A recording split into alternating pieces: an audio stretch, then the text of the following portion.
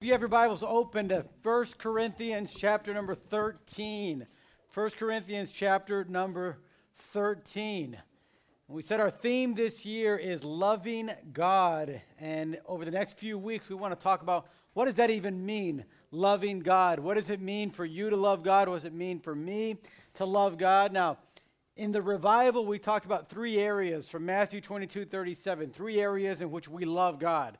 Do you remember the three areas that we love God from the revival? Matthew chapter 22 and verse 37. What did it say? Yes, heart, soul, and mind. Very good, Abram. Heart, soul, and mind. We said the heart was the seat of our passions, right? We love Him with our passion, our soul, our whole person, right? And then our mind. And we said in every one of those areas we are to love God. But this evening, as we dive deeper into this of loving God, we want to start with what is love in the first place, right? What is love after all? Because if we're going to love God, we got to know what love is, right? We have to know, okay, this is what love is so that we can love God in the way that the Bible teaches us to do so, right? Because sometimes our concepts of love can be very different, right? In other words, love can mean different things at different times. In other words, if I say to you, do you love your brothers and sisters? You'd probably say, yeah, I love them. That wouldn't be, I don't think anybody would here be like, well, I don't know that I love them. You would mean it in a way of, I love my brother or my sister in a way that if someone were going to do them harm, I would do my very best to protect them. I would say I love them, that if they needed something and I could provide that for them, I would do that. You might say, I love my parents, and by that we mean we're very thankful for what they do for us, and we do our very best to honor them, to obey them. But then when you start dating, you say, I love fill in the blank. Roberto. I don't know. It's the first name that came to my name. I don't know. But when you say that, that's a different love, right? I mean, you love that boyfriend or that girlfriend differently than you love your brother and sister. In fact, even differently than you love your mom and dad. So love can mean different things in different contexts. So when the Bible says, love the Lord your God, well, what does it mean? Does it mean love God like you love your parents? Does it mean love God like you love your boyfriend and girlfriend? Or does it mean love God like you love your friends or brothers and sisters? What does it mean? Well, in 1 Corinthians chapter 13, the Apostle Paul begins to break down what love is for us. But as he does this, he's talking to a church. Now, the church of Corinth is a good church. It was a church that loved God, a church that wanted to serve God. But the problem with the church of Corinth was it had its own idea of love. And because of that, it created a lot of chaos. All right, a lot of chaos. The idea there in Corinth was, hey, because we love God, everything goes. In fact, if you want to see really a lot of what the modern church is like, you can look at the church at Corinth and you'll see that there's a lot of similarities. There's a lot of chaos today in our churches because we have really, we've changed the definition of love. We've made love to be whatever we feel like it should be. We've made love to say, well, there's really no boundaries because we love someone. See, because of that definition, the church at Corinth began to allow all kinds of sin to happen in their church. And they didn't want to confront sin because they thought, well, is that the loving thing to do? You know, we love people, so I don't know that we can tell them not to do something because now we're like getting into their lives and sticking our nose in their business, and I don't know that we can do that. So they just allowed sin to be practiced in their church. In fact, they had this idea of love so much that they allowed anything to happen in church. When somebody started speaking in a different tongue that nobody even understood, they said, well, church is a place of love and they ought to be able to do that because after all, we all love God. And so, yeah, it's a little bit confusing, and the guy's up there and he's saying whatever he's saying. I have no idea what he's saying. He's speaking a different language, but he says it's a language that God has given him, and it's an angelic language. It's a heavenly language. So who am I to argue with him? I mean, if he loves God, he should be able to do that. So the Apostle Paul comes into the church at Corinth, and he's got to start putting things in order. He's starting to see, church at Corinth, listen, you can't just have anybody talking in your church without anybody understanding them. He said there's a really practical way to solve this. He says if somebody's going to speak a different language, someone needs to interpret for them. And if you've been in our church long enough, you have found that even sometimes in our Spanish services, if we have an English preacher, like we did in the month of September, we had Pastor R.B. Olette. He came to preach 4 different times for us in the month of September. And every time when it was a Spanish service, our senior pastor, Pastor Noet, translated. Well, why did he translate? Because we don't want confusion. You see, in the church of Corinth, they were saying, well, let him just keep preaching. Don't worry, those that understand him. Those that don't, well, oh well, too bad. And they're saying, no. The Apostle Paul said, listen, that's not, don't you understand that we come to church to be edified so that we can grow together, so we can understand what God has said in his word? You're just going to confuse people. So you can't do that. The loving thing to do is to say, all right, let's get an interpreter in here. And then there was a couple there in the church. There was a son that was literally sleeping with his stepmom. And the Apostle Paul said, listen, that's not right. That is sinful. You can't just allow that to happen, because love shouldn't allow that to happen. So finally, the Apostle Paul gets to what we know as chapter 13, even though he wasn't writing chapters and verses when he wrote the letter.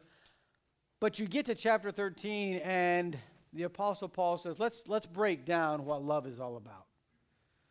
What you're doing is not showing love. This is not a loving church by just allowing everybody to do anything they want.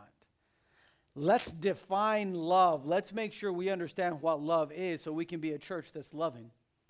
Let's define what love is so that we can make sure that as Christians, we're actually loving God. That as followers of Jesus, we're not just doing whatever we want, but we're actually following God. How do we do that? Well, what does it even mean? 1 Corinthians chapter 13. Hopefully you're there. Let's start reading in verse number 1, and we're just going to look at 3 verses this evening, and then we'll continue the chapter, continue learning in the next few weeks. But it says in verse number 1, though I speak with the tongues of men and of angels and have not charity, I am become as sounding brass or a tinkling cymbal.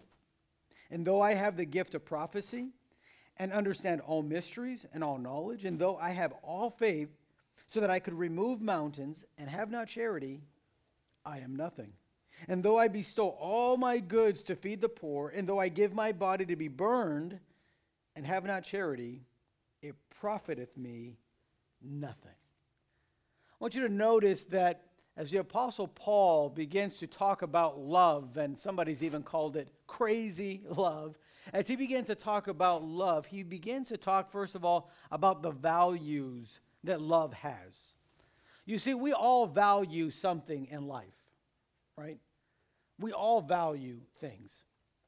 There's no one in here that has a phone that doesn't value their phone. In fact, if you stop valuing things, usually you begin to lose them.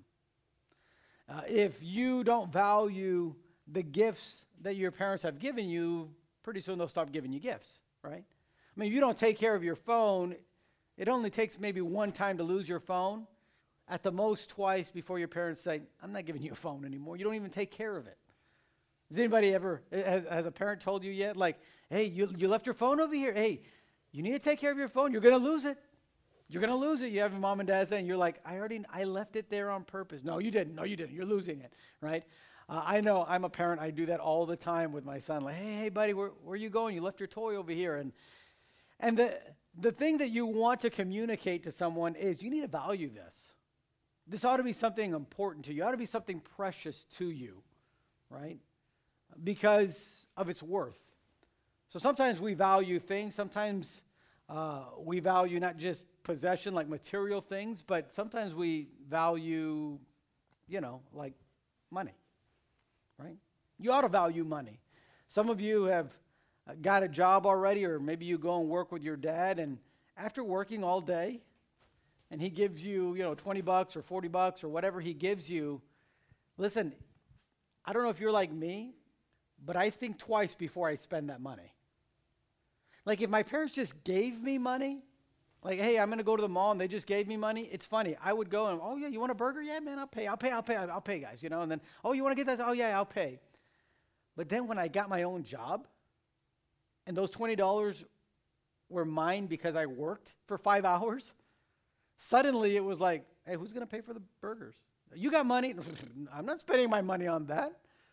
I was working for 5 hours just to get that money. I'm not just buying everybody a burger. Suddenly, that money that you earned takes on a different value. Well, when it comes to this of love, Paul said it also has value. Love's not just something that you should say almost as a throwaway word. It's not an idea that is kind of like, it's not that important. Actually, it's very important. And the Apostle Paul wants to share with this church at Corinth how important love is, what love is, and just how important. He starts with the values of love. And I want you to notice he says, first of all, in verse number 1, it's more important than your gifts. Now, the church of Corinth had a lot of gifted people, people that obviously, as it says in verse 1, knew different languages. Now, I know here in America, because usually English is the global language, and here in America that is our language, most of the time that's the one language that we know. In our area, because we have such a strong, of course, Hispanic presence, some of us grew up in homes where our parents also speak Spanish, so at best we speak English and Spanish. But when you go to the Middle East, when you go to Europe, you'll find many times that there are people that know up to 5 languages. President Trump's wife, Melania, knows up to 5 different languages. And it's not like she barely says like a phrase of each language. No, she speaks fluently 5 different languages. And in Europe, that's not really uncommon. It's pretty common to know French. It's pretty common to know English. And usually it's pretty common to know Spanish. Those are the 3 really big languages. A lot of people also speak Italian. Those are Spanish and French and Italian are love languages. So if you're learning one, it's pretty easy to learn the other 2. And so if you're traveling there in Europe, you'll want to learn those. A lot of people also know German. And so you find that there's a lot of languages. And in the Church of Corinth, there's people that spoke all these languages. And usually to learn a language, it's not easy. Is anyone, I'm just curious, learning like French in high school this year at all? No? Everybody's learning Spanish as a second language? Anybody else learning like Italian or any other language other than Spanish? No? Good. All right. So we got 2 languages down. That's how many understand learning 2 languages is hard enough, right? You start doing the grammar. It's one thing to speak Spanish, but then it's another thing when they're like asking you to diagram a sentence or, what's the subject of this sentence? I don't know. I mean, this word, it's so much easier to just speak Spanish than it is to write Spanish sometimes or to even diagram a sentence. So here they are, these people in the Church of Corinth, they know a lot of languages. They're very gifted. You had people in this church that were gifted in music. They could play different instruments, and they were pretty talented in doing so. But I want you to notice that the Apostle Paul, he tells them, listen, love is more important than even your gifts. He said, listen, you can have the gift of speaking all these different languages. You can have this gift of being able to play all these different instruments. But if you don't have love, then you're missing it. If you don't have love, he says your music is just like a sounding brass. That word there, that phrase or a tinkling cymbal, it just means you're just making a noise like.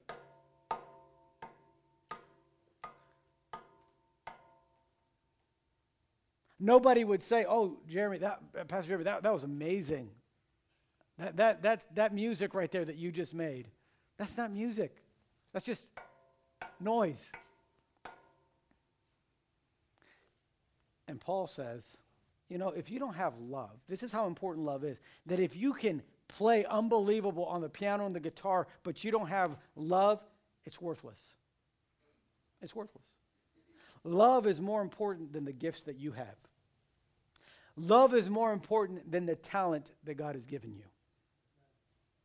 Let me just say, in the world in which we live, we elevate talent very high, don't we? I mean, there's a new show on NBC. What's it called? Like The Masked Singer or something like that? I don't know.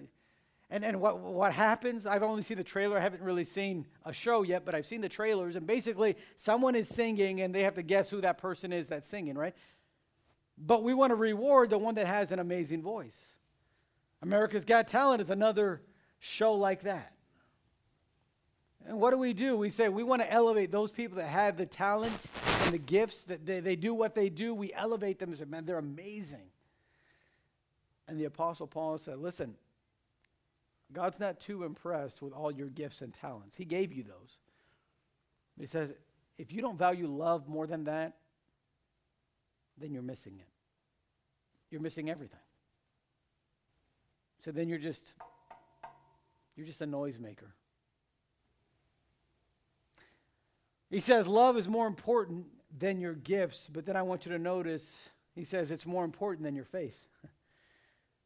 He says in verse number 2, and though I have the gift of prophecy, understand all mysteries and all knowledge, and though I have all faith so that I can remove mountains and have not charity, I am nothing. Now, the word faith here, he's not talking about putting our faith in the Lord Jesus Christ, a saving faith. That's not what he's talking about here. He's talking about faith that is required in the Christian life to see miracles come into our life.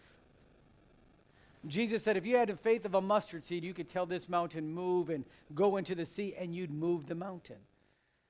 Now, Jesus wasn't literally saying we can move mountains. He wasn't talking about the force and, having like Yoda with your hand and an actual moving a mountain. That's not what Jesus was talking about. He was talking about seeing the impossible done. Seeing the impossible done. Now, I've shared with you, if you've been here long enough, I've shared with you, there are times where we've asked God for miracles, and God has provided miracles.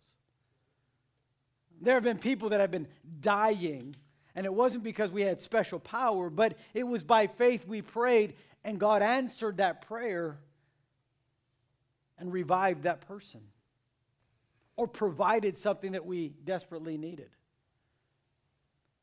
Now, that's faith, and that's big faith. You'll find young people, you're going to be married in not too long, maybe in a decade or less, and you're going to find that in your married life, you're going to need faith for different things. You're going to need faith to keep your marriage strong, loving one another. You're going to need faith to provide for your children and make sure that they have clothes and make sure they have food and make sure they have what they need. You're going to need faith like that. But here's what the Apostle Paul says. He says, if you have the faith to produce miracles that way, but you don't have love, then you're missing it. It means nothing. It means nothing. See, love is more important than even that kind of faith. And faith is important. I'm not saying faith is not important. I'm not saying faith shouldn't be something central in your life. It ought to be, but listen, love ought to have a greater value than even that faith. Then notice what the Apostle Paul says. He says it's more important than your goodness. Look in verse number 3. And though I bestow all my goods to feed the poor. Paul said, listen, in this church, you're doing great with your community. You're trying to help feed people. How many understand helping people that have no food and giving them food is a good thing? How many of y'all understand that? Just raise your, okay, great. I'm not the only one that understands that. We all understand that.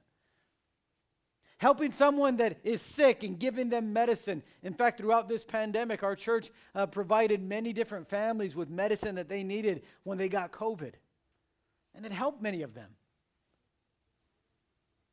Now, helping someone that is sick by giving them medicine is a very good thing to do. During this pandemic, a lot of people lost their jobs, and the government had to provide them with a check for money just to subsidize their life. In other words, to help them pay their bills. And that was a good thing. We needed that. So that way we don't get kicked out of our homes, and that way we have food on our table. Those are good things. But the Apostle Paul says, listen, if you have all that and you do all that, but you don't have love, then you're missing it. Did you know that you can help people and not love people? You can. In fact, there's a system of government that we don't know anything about here in the U.S. because God has protected us from that. But there's a system of government that even has gone through different countries in our world. Countries like where our pastor came from, Nicaragua. A system of government called communism and socialism. And do you know that communism and socialism, here's the idea of it. The idea is we should all get equal. We should all receive the same amount of food and the same amount of, the same nice car and the same nice house. And how many of you would love to have a house like LeBron James tonight? Anybody, has anybody seen LeBron James' house? You can just Google it. How many of you would like to have a mansion? Just raise your hand. How many of you would say, I'd like to have a mansion? Thank you. There's some honest. Y'all wouldn't want a mansion? All right. How many say, I would like just a 300 square foot, just a bathroom and then a little room beside it. That's all I want to live in. Okay, so we're not wanting the most poor. We're not wanting the most rich. We're trying to be a little humble tonight, perhaps. But if you were to ask me, hey, Pastor Jeremy, do you want like a 12,000 square foot home? Yes. Absolutely. Of course. Do you want a really like a nice house right by the beach? Yes. Would you want a really nice house in like downtown Los Angeles? Yeah. How about in New York City? Yeah. We all want that. Okay? No, there's nobody in, I don't want that. That's too nice. I don't want that. We all do.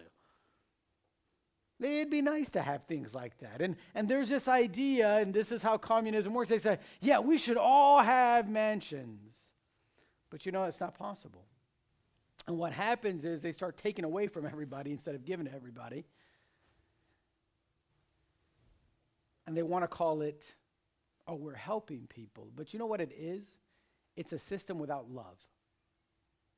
It's this of bestowing goods. And Paul is saying, though you bestow all these goods, and you say, oh man, I want to give this to this people and this to this people, but you don't have love, Paul says, then you're missing it. That's not going to help anybody. You're not really doing anything to impact anyone. So the Apostle Paul says, let me tell you how important love is. It's more important than your gifts. It's more important than your faith. It's more important than your good works. But lastly, he says it's more important than your sacrifice. It's more important than your sacrifice. Look at verse number 3. It says, and though I gave my body to be burned, in other words, if I sacrifice myself, he says, and have not charity or have not love, it profiteth me nothing. You can make the ultimate sacrifice. You can die for love of country. You can die for trying to save your family. You can die for great purposes, but the Apostle Paul says if you don't have love, then you missed it. It profits you nothing. In other words, young people, I want you to get this idea tonight. Love's important. It's not just a throwaway word. It shouldn't be just something that we say to people, but not really think about it, not really mean it. No. It's more important to love someone than to give them all your gifts and talents. It's more important to love someone than to have faith to be able to do miracles and show them how much God can do through that faith. You see, it's more important to love someone than to provide for their need in giving them goods or giving them money or giving them food or giving them anything. It's more important to love someone than it is to even sacrifice my own self, my own life. It's more important to love them. There's a big value that the Apostle Paul says this is important. So as we learn about love in these next few weeks, I want you to understand, first of all, learn tonight, love's important. In Matthew 22:37, when Jesus says, thou shalt love the Lord thy God with all thy heart, with all thy soul, and with all thy might, he was making a powerful statement. He wasn't just saying, oh, you ought to like him. He wasn't just saying, oh, you ought to be nice to him. No, no, no. Love is more important than your gifts, than your faith. It's more important than how good you are, your good works. It's more important than even your sacrifice. When you say love God, I mean there's some big value in that. So I want to ask you tonight, before we're dismissed, how much do you value love? Because you see, depending how much you value love tonight, it will tell me how much you're going to actually live that out. You see, the reason that we can stay on the phone with our girlfriend or boyfriend till 3 in the morning, when I was dating my wife, Miss Rochelle, we'd stay up till 5:30, 6 in the morning. We'd talk all night. And the reason I could do that is because I valued my time with her. I had to go to work the next day. I didn't care. I valued that. When you start valuing love, you'll do whatever it takes. Love will drive you to do things that you would never do outside of love. That's why it's so important to ask yourself, man, how much do I value love tonight? Do I value the love that I give people? Do I value the love that I receive from people? Do I value loving God? I want to challenge you tonight, young people. Make a decision to say, you know what? I want to be here the next few weeks because I value love. I really want to know what love is all about. What does the Bible say about love, and how can I have a life full of love? Because if you have a life full of gifts and no love, the Bible says you're worthless. It's pointless. It profits nothing. Nothing. And young people, if there's a desire that I have for you, is that you have a life that means something, that does something. And that's what love can do for you.